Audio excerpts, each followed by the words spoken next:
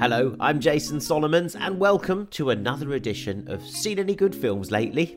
The podcast with the latest film recommendations, new reviews and interviews, and treasured movie memories.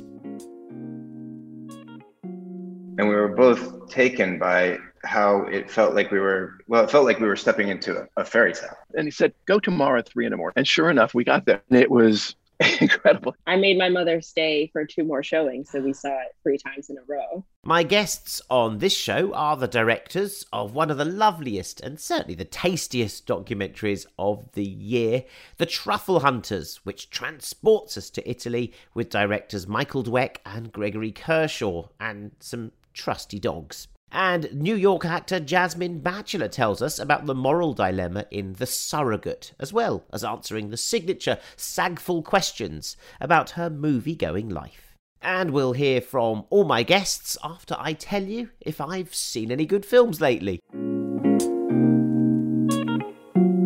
But yeah, I'll start with one, Black Widow. I tell people my sister moved out west. You're a science teacher. Your husband, he renovates houses. You're thinking about moving, but you're gonna wait until the interest rates go down. That's not my story. Before I was an Avenger, I made mistakes. And a lot of enemies.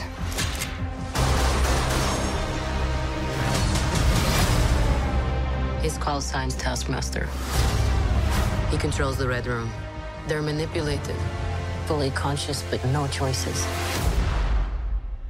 I should have come back for you. How many others are there? Enough. I've been looking forward to this for ages, of course long delayed because of COVID, but it's always an electrifying joy to see Scarlett Johansson in this role as Natasha Romanoff, and I've always wondered what her story was during all those Avengers movies. She's the only one without like a real superpower. She hasn't been bitten by a spider or affected by gamma rays or anything of that. She's just a very sort of lithe fighter. But the casting of Florence Pugh, when I heard about that, was also tantalising, and I'm keen to see how this young British actress would step up to the blockbuster block. And, I'm delighted to report, she does it with aplomb, as does Scarlett, of course. They play sisters here, both groomed since birth as deadly assassins by the evil Russian Dreykov, who's played by Ray Winston, like some geopolitical Zelig figure who keeps popping up with Bill Clinton and Condoleezza Rice, and his machinations everywhere. He's got fingers in pies. Not much difference between Dreykov here and his gambling character in all those adverts, who's probably a bit more evil if you ask me. Anyway, back to Black Widow. It's got a sort of Killing Eve vibe. And there's a bit of Moonraker, the James Bond film, chucked in there, and some of Pixar's The Incredibles, and it's all shaken into that familiar, overblown Marvel cocktail. I liked this. It was big screen fun, but with a very strong feminist slant. It's all about avenging the control of male power, after all. And there's lots of action sequences, all really quite good, from car chases to rooftop runs in Budapest to helicopter swoops in a Russian prison. And there's some really nice, decent, bickering, sisterly humour with silly Russian accents all over the place. I'd even go so far to say it's one of my favourite entries in the MCU. It's a standalone movie without all the cameos from everyone else and all the extraneous stuff that you need to know about what's going on. It sort of stands on its own. Black Widow, really enjoyed it. Very glad I saw it. You should too. Now, to the tastiest documentary of the year, and a film that lets you travel to mysterious lands, to the fairy tale castles and forests of northern Italy around Alba, where for centuries the art of truffle hunting has been handed down between secret families and their dogs. It's still like that, even though it's $1 billion multinational business now, and this new documentary digs right down to trace the ecosystem around it. And in doing so, Michael Dweck and Greg Kershaw capture an ancient way of life, shadowy deals in alleyways, and sheer pleasure. There are scenes which unfold in unhurried, locked-off tableau, bringing you Italian dialects, the sounds of the forest, the sounds of the valleys, wine being poured, truffles being shaved, documentary delicacies you just want to savour in The Truffle Hunters. Carlo! Carlo!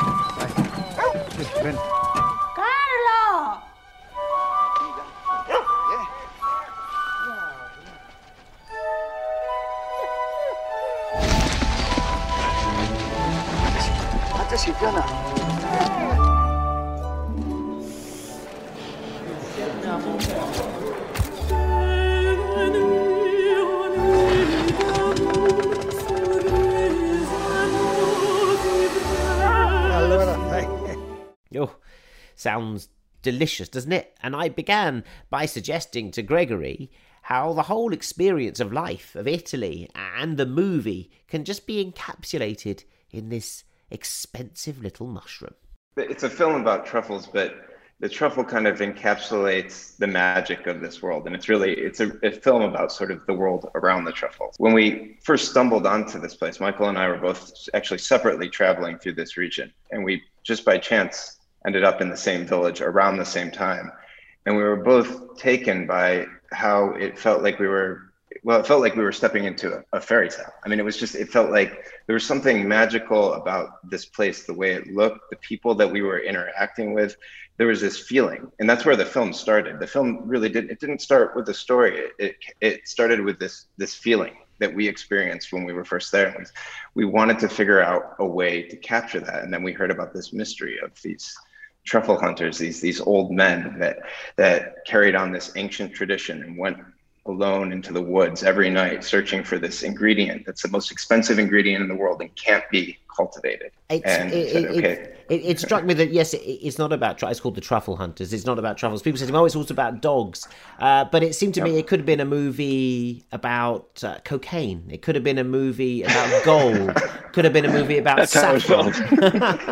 You know, it's about these commodities, these precious things, and the way that people will extract them from the earth, and the methods of the way that they're connected to their local product. I think cocaine's probably a sort of a different one, but I don't mean, I mean, it's precious and it's expensive, and it fuels this world economy that comes out of this thing. So I that's why I loved it. It could be it's anything. It's the way we treat our environment. You guys obviously fell in love with it, Michael. You know, as a photographer, you must have thought this place is, you know, it comes out of a storybook in a way. It was super magical for us. But going back to your cocaine reference, really interesting, because we heard a story where we were asking these people in town saying, well, you know, how do people buy these truffles? And nobody would tell us. And then one person finally told us, it took 6 months to get out of them. They said, look, you have to go to this town and you have to go at 3 o'clock in the morning. You have to go in front of this cafe. It'll look like it's closed. It'll look like nothing's happening, but you'll see this world of the exchange of the truffles, which seemed like a drug deal. So we went to the town that day. Somebody happened to be walking in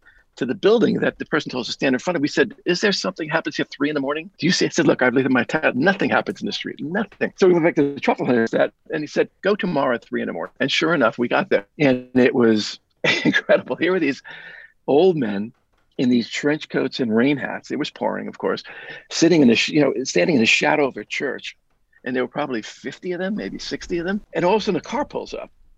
And it opens, and you just get this whiff of truffles coming out of that back of there. And all of a sudden, they start running to the car. And they run down the alleyways, and we're looking, going, we don't know. They run down alleyways, and then they're all gone. They're gone. And then we start asking people that have walked away. We ask you a question. No, what just happened? What was this? And they said, no, nothing. But you smell, they reek from truffles. And that's, that was part of the way that they like to sell these things. The same with the 3-star chef, Enrico Crippa, who's in our film. You see him in the alleyway buying a truffle from Gianfranco, or a truffle dealer. And we said, you have a 3-star restaurant here, a 3-star Michelin restaurant here in Alba. And you don't buy the truffles. No. They're always in the side alley. And this is how I've been doing it. And always in negotiation with this guy. But I get the best from him. And I know how to get the best price. And he said, come in the alleyway 2 a.m. and how I buy my truffles. So it was very much like that, which was part of the beauty of these traditions that kept alive for 4 or 5 generations. Well, this is it. It felt like one of those, Italy has loads of those, like the Palio, which there's been a documentary about the Palio, the horse race in Siena, and it has the, like Spain has the tomato festival, the Tomatina, or the running of the bulls in Pamplona. One of these ancient traditions that it must feel like it's a secret. It has to be a secret, otherwise it wouldn't be preserved so long in this wonderful town of Alba. And it felt like you were opening up a little treasure box to me to see this secret world that I've heard about. I got to tell you, first of all, when I held the truffle, I thought, oh, it's going to be pigs, but it's not pigs, it's dogs. So where are the pigs, Gregory? What's happened to the pigs? Well, in Italy, they use dogs, and they use dogs for a number of reasons. Probably the number one reason is that if a pig finds a truffle and you try to take it away from it, there's a good chance you're going to lose your finger. So dogs are they're much friendlier companions, and they're less likely to eat the truffle. But what we discovered while filming really quickly was that the relationship that the truffle hunters have with their dogs, it's beyond what you would expect from a relationship between a human and an animal. It's really beyond they spend more time with their dogs and have, in a lot of cases, have deeper relationships with their dogs than they do any other human being on the planet. And we learned about this. We learned about it just through spending time with them. But really, when it kind of became clear to us was when we came up with this. We call it a doggy cam. And we experimented with all sorts of methods to try to figure out how to get the dog's perspective in the film. And we finally worked with an Italian shoe cobbler to create a little rig that was custom fit for each of the dogs that we filmed with, and it mounted a small camera, a GoPro camera, on their heads. And we would just send the truffle hunters off into the woods with them, and we would let the camera roll. In these clips, the cameras roll for 3 hours at a time, so they would come back 3 hours later, and we would have hours of footage of them hunting. And it was amazing. It was beautiful because we got to see the forest from the perspective of a dog and feel what it's like to run through the woods and the excitement of digging up a truffle. But what was more is we uncovered the relationship that these dogs have with their truffle hunting companions. One of the things that we spent a lot of time thinking about as we were filming is why people pay so much money for these truffles. I mean, there's an auction in the film, and I love the auction. It brings it right to where we are. I love the shot from behind. The cushion that you put this on. It's some sacred artifact. Yeah, I love it. But it sold. That truffle sold for, it was almost $100,000. So a truffle, a mushroom, and if you don't eat it in 3 days, it's gone. It's bad. And so we're thinking, like, why? And there's something undeniably unique and special about the scent of a truffle and the experience of eating one.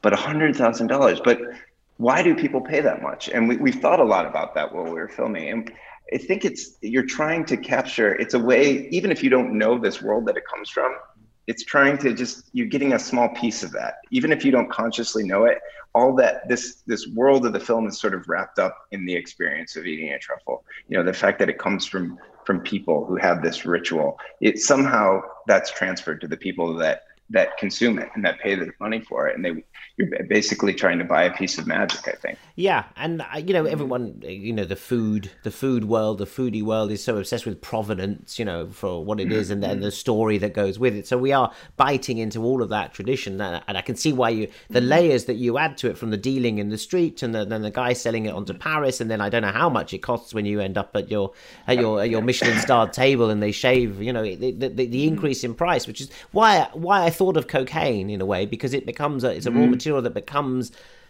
graded and layered, and then there's street values and different values. There's a whole economy around it, and I'm wondering if that area now is worried about how they keep this ancient tradition going. Is it an economy that can continue in the new world, to charge those prices to keep this? I mean, I don't know what it must sustain Piedmont as much as the Nebbiolo wine. It's a key ingredient to the success of that region. Well, because it can't be cultivated and it can only be found by this handful of people, it can't scale. So because of that, I think it'll be protected. I mean, our goal is really to protect this cultural ecosystem.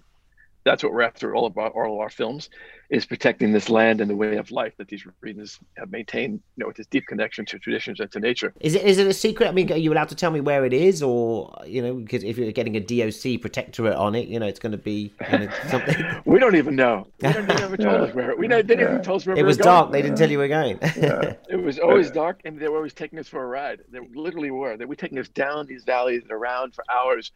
And we never really thought they took us to the right place. Never. Oh my God, that's extraordinary. Yeah. And what's the way? So what's the best way to eat a truffle? If I did get hold of a truffle, or I went to because they had it on eggs, which I've never had them. It's just a simple fried egg with a beautiful glass of Nebbiolo. What more do you need? Don't muck it up. Yeah. But presumably on pasta as well, it works beautifully. Is there a particular pasta that they have there that the way that they do it, Michael? Yeah, they have this. There's three ways. The way you mentioned, just simply on fried eggs. The second way is on tahine.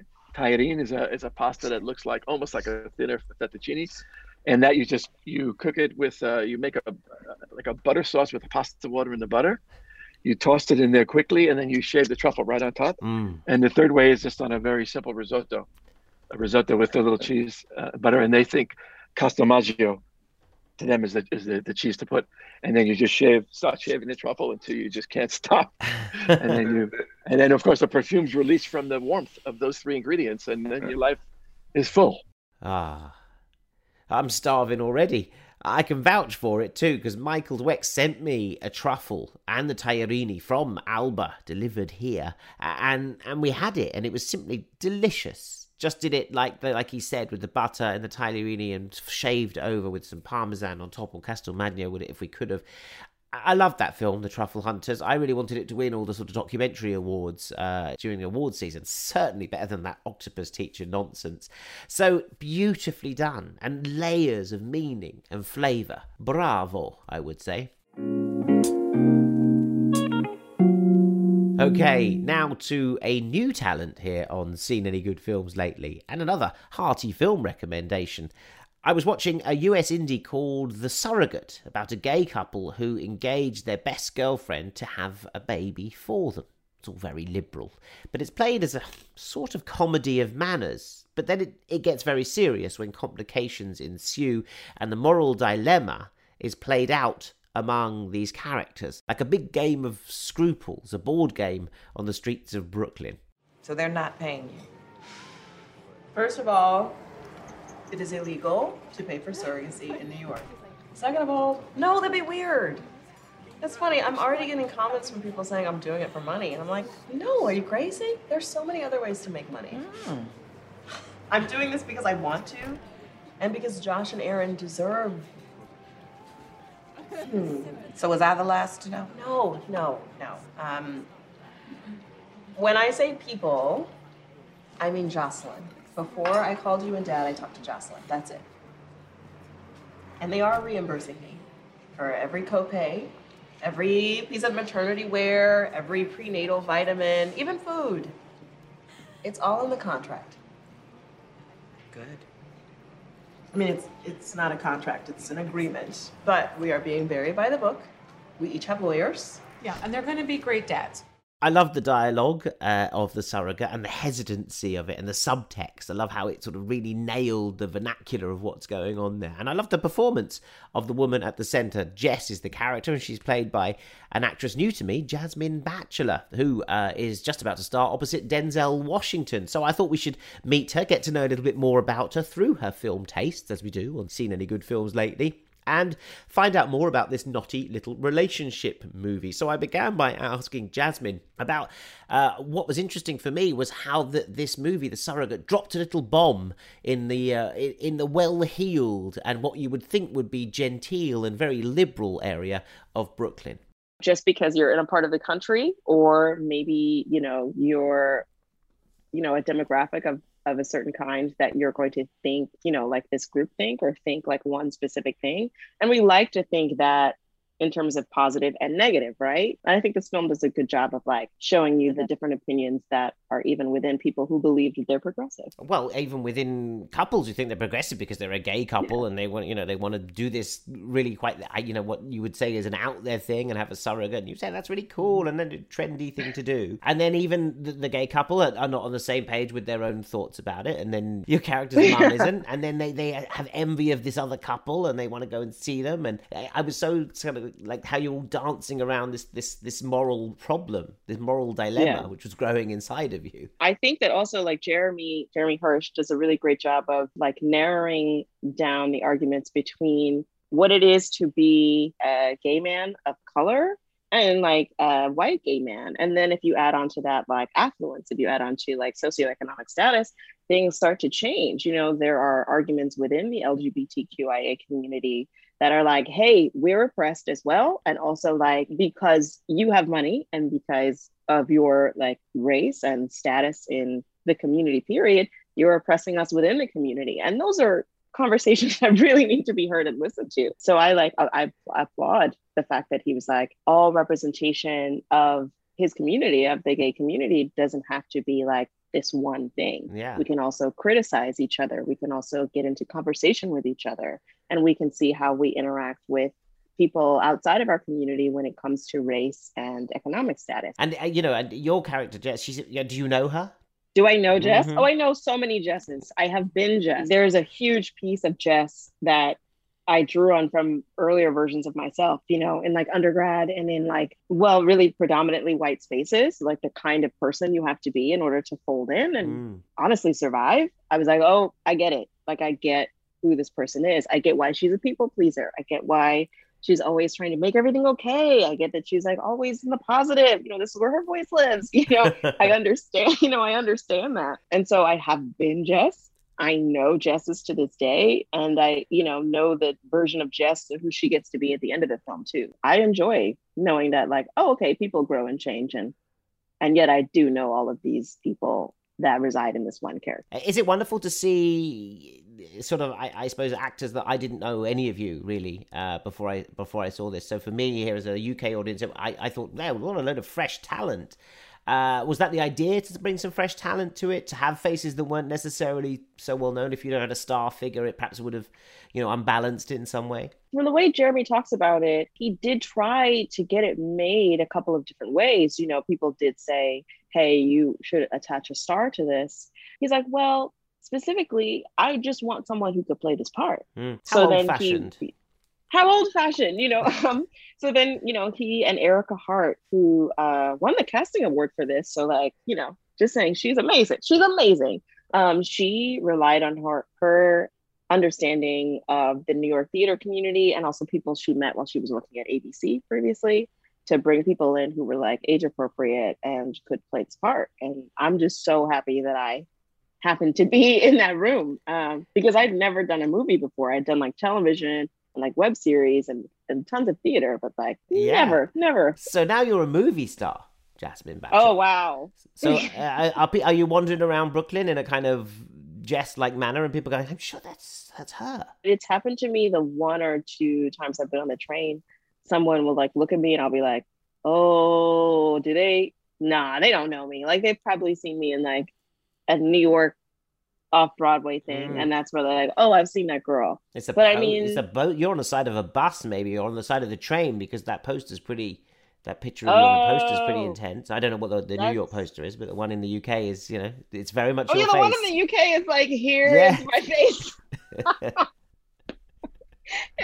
it's a, I saw that and I was like, wow, okay. Like I've never had that kind of experience before. So, it's very humbling. It's like, oh, wow. It's so nice to have you on the show, Jasmine. I'm going to ask you the questions that you get when you come on this show. So have you seen any good films lately? I have. I saw Minari not too long ago. I know it came out a little while ago, but it's my favorite film of 2021. Right. It's incredible. Another good. I suppose a Korean family in America. We never see that before. You never seen that. Yeah, we've never seen that beauty of a film before. I think it's like a classic. I told my partner, I was like, this is a classic American film. and it should be respected as such. You know, it's so beautiful, and the work that is done in that film is fantastic. The wife, I thought so too. I know he was getting nominations, and the grandma was getting nominations. The wife, to me, both was incredible. She's amazing, amazing. But yeah, Minari, and then I'm about to see Zola today, and I'm so excited. What's Zola? Tell us Zola. Oh, Zola is also released by A24. It's written by Jeremy O'Harris and Janicia Bravo, and it's based on the Twitter thread that there's like a first viral Twitter thread maybe 7 or so years ago. My brain is blanking on the time, but it's this wild tale of this girl and, you know, someone who she thinks is her friend going down to Florida to pick up some money as strippers, and then it's a whole crazy tale of what happens after that. But it's coming out today in the US, and I've been waiting on this film for a good year, and it looks so exciting. You going to the movie theater? Yeah, I'm going to see it at BAM. So yeah, I don't know when it's coming out in the UK, but when it does, you have to see it. I know. Well, my friend Ashley Clark programs BAM, so I shall get on great. to him. Yeah, if you see Ashley, by the way, do say hello. Send in my love. I will. Now you're going to BAM. Great cinema. Great for your area where it's at. What's the first film you ever saw at the cinema? Oh wow. Okay, I know you asked me this, and I had an answer. now I'm trying to remember. I think the first film I ever saw, this is going to be very cheesy, was probably Sister Act. That's not cheesy. That's a great choice. It was the first film I ever saw in theaters, and I made my mother. I was very young, and I couldn't even sit down in the seat. It kept riding up. I made my mother stay for 2 more showings, so we saw it 3 times in a row. Yeah. Great. Whoopi Goldberg. Amazing. And it's so good. It's on Disney Plus now, and if I run across it, I'll stop what I'm doing and watch it for sure. And then it became a theatre show as well, right? A stage musical. Yeah, it did. Yeah, I forgot about that. Yes, it did. Which I never saw, but it was here in the West End, and it did really well. So yeah, you had good taste right early on there, Jasmine. That's my mom. That's not me. That's my mom. Oh, she took you. She said you're going to like this. Mm-hmm. And do you think it provided a, because it's not always easy to take a kids' film and you can see some representation, to see an inspirational black figure on the screen. Was that part of her motivation on that? I mean, I would hope so. I mean, to see EGOT, Whoopi Goldberg doing her thing. But no, my mom also just knew that yes, I loved, figures like that on screen, and also loved singing and dancing, and also loved that kind of entertainment. My mom was like, I can watch this and my daughter can watch this. Brilliant choice. Yeah. Brilliant choice. Yeah. She's brilliant.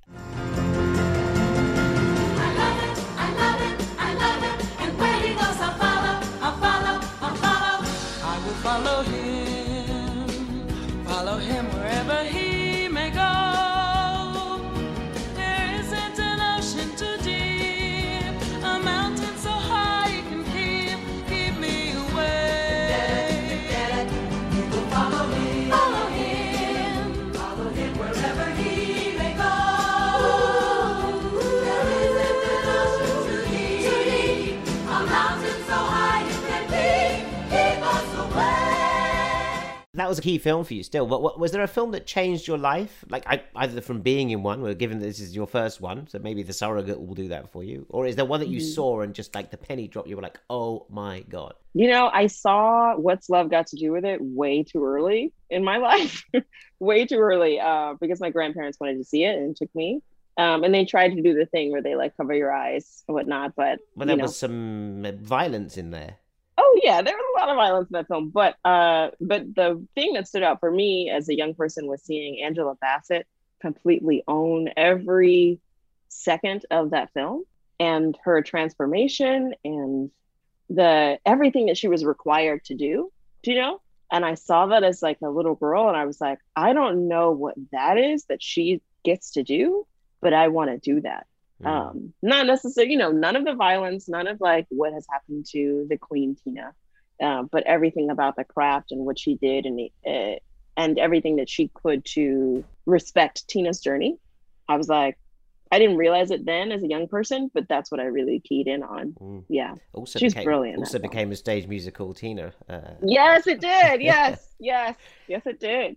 So Angela Bassett's the one for you? I mean... Angela Bassett and like Whitney Houston in The Bodyguard as a young person, I was like, this is it. This is the height of luxury. I can see them. I'm looking at you here and I can see them both. I can see both of them in you.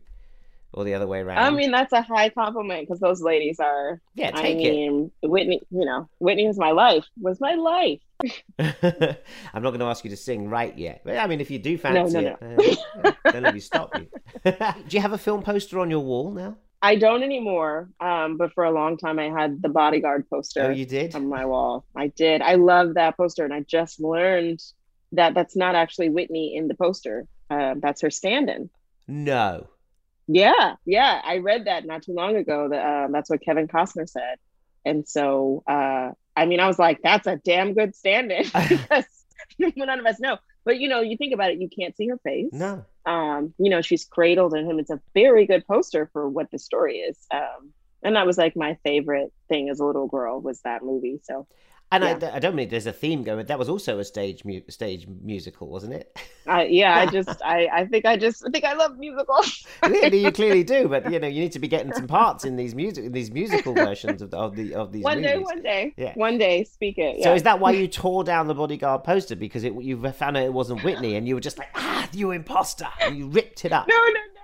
I mean, I wish I was that dramatic, but no, I moved, and so I was like, if I were to hang this up, I need a proper frame. So I just haven't gotten it framed yet. Mm-hmm. But I do have our movie poster finally hung up after like so many months. You do? I finally framed it. Yeah. It's like one of the proudest moments of my life to be like, oh, wow. Cool.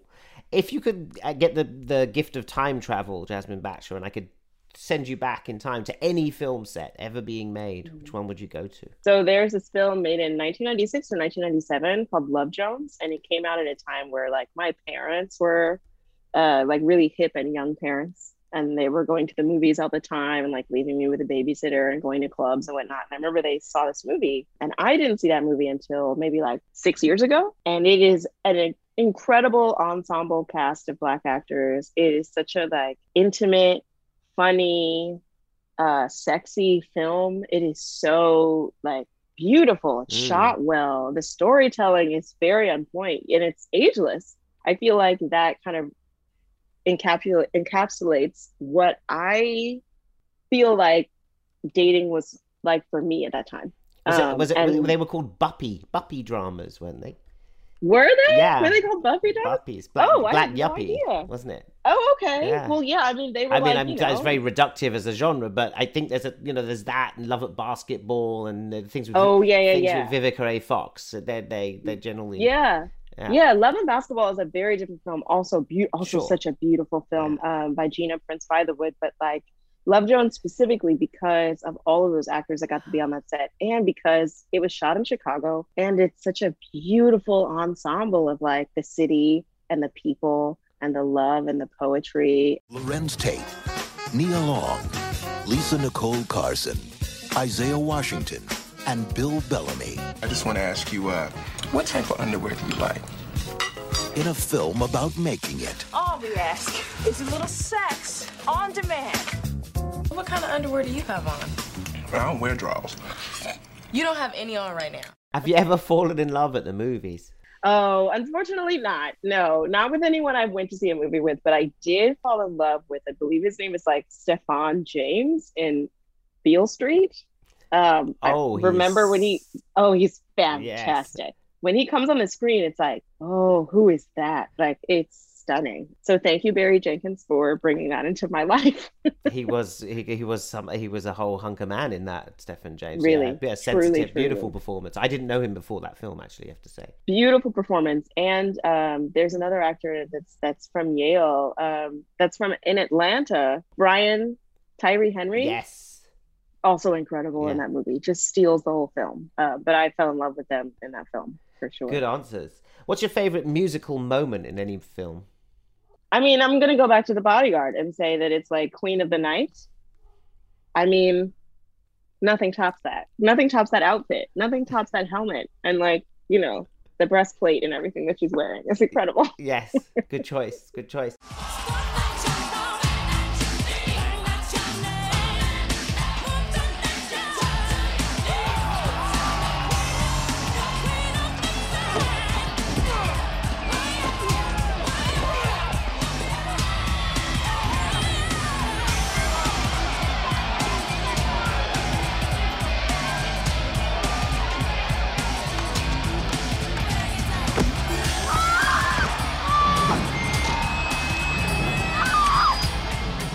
Where's your favourite cinema? I know you're going to BAM this afternoon or tomorrow to see a movie. Where's your favourite cinema in the world? My favorite cinema in the world is a little theater called The Neon. It's in Dayton, Ohio. And it's where I first discovered independent film. It's where I went to undergrad in Dayton, Ohio. And they used to have these Tuesdays where it was like discounted for students. And I got to watch so many incredible films that I did not know existed there. And they still are such supporters of my work today. And they showed The Surrogate. So it's just a really fond place for me. Listen, for now, The Surrogate's great. I can't see that being a musical, but you never know. No, absolutely not. Absolutely not. But if it were, you would smash it. You've been a brilliant guest on Seen Any Good Films lately. Jasmine Batchelor, thanks so much for joining me. Thank you so much for having me. Incidentally, that film Zola that Jasmine was recommending, it's coming out here on the 6th of August, starring Taylor Page and Riley Keough, and it's also closing the Sundance Film Festival version of the London version of that when it plays here on Sunday, the 1st of August. You want to hear a story about how me and this bitch fell out? It's kind of long, but it's full of suspense. You want to go somewhere with me? That's my face. Shut it so bad. Dear Heavenly Father, we are asking you a special prayer today. We asking you to send us niggas. Send us niggas with culture. Send us niggas with good credit. What brings y'all here? We making shmoney. Money, titties. From here on out, watch every move this bitch make. Thanks, Jasmine. And thanks, Strike, the drink with all the spirit, none of the alcohol. They've been supporting the main interview on Seen Any Good Films lately all season. And I think a cool glass of Strike's not vodka and tonic would be a great accompaniment to The Surrogate.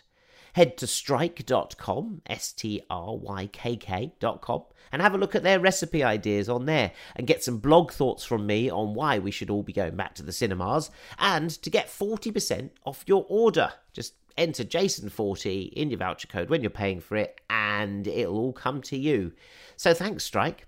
Get drinking in bottles now or in cans. And talking of cans, that's where I'm headed next. I'll be looking to do a Cannes special of Seen Any Good Films lately from out there just for you.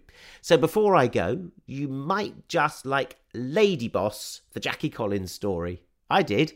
It's a doc of big shoulder pads and leopard prints and 80s feminism, with a lot of friends and family talking about Jackie Collins and her success and her private life, which looked great in all that Super 8 footage of Saint-Tropez and Gstaad. But it wasn't always as rosy as it looked. There's lots of great Hollywood stuff with her and Joan, her sister, who still can't bring herself to be too nice about Jackie. It's very stylishly directed by Laura Ferry, and it's a doc about constructing an image and putting a face on. It's a doc about sex and bitchiness and rivalry and money and surviving and family. It's a film every woman will understand. I sort of knew it was a different upbringing. Parenting wasn't really a verb back in the 70s and 80s. I didn't really understand what it was she was doing. All I knew was that Mummy was on TV a lot. There were definitely two sides. There was Mum. To the Wogan Show. Yes. Bye-bye. And there was Jackie Collins. That's Lady Boss, the Jackie Collins story. Definitely recommended. And plenty there to keep in mind for Jason's 3 to see. So I'm going for Black Widow at the movies. Yes, please. The Truffle Hunters is a musty must. And, well, I'm still very keen for you to see The Father with Anthony Hopkins and Olivia Colman, still on at cinemas. Let me know what you think about any of those. Anything that you've seen in the cinema or anywhere else. I can't keep up with everything, of course, so it's always great to hear from you and your recommendations. Just email sagful@jasonsolomons.com or put a comment up where you get your podcasts and subscribe. Thanks to Jasmine Batchelor, to Michael Dweck and to Gregory Kershaw. You can read more about them and the Truffle Hunters in my piece in The New European, which you can find online, neweuropean.co.uk. I've also got a big piece in the current edition about the 50 greatest European movies. Ooh, that was fun to compile. Well, it really got me in the mood, all those European movies. I'm off to Cannes, and I'll be in touch from there, where all people will be asking is, have you got your COVID test? Have you heard about any parties? No, but really the first question they always ask me on the Croisette is, hey Jason, you seen any good films lately?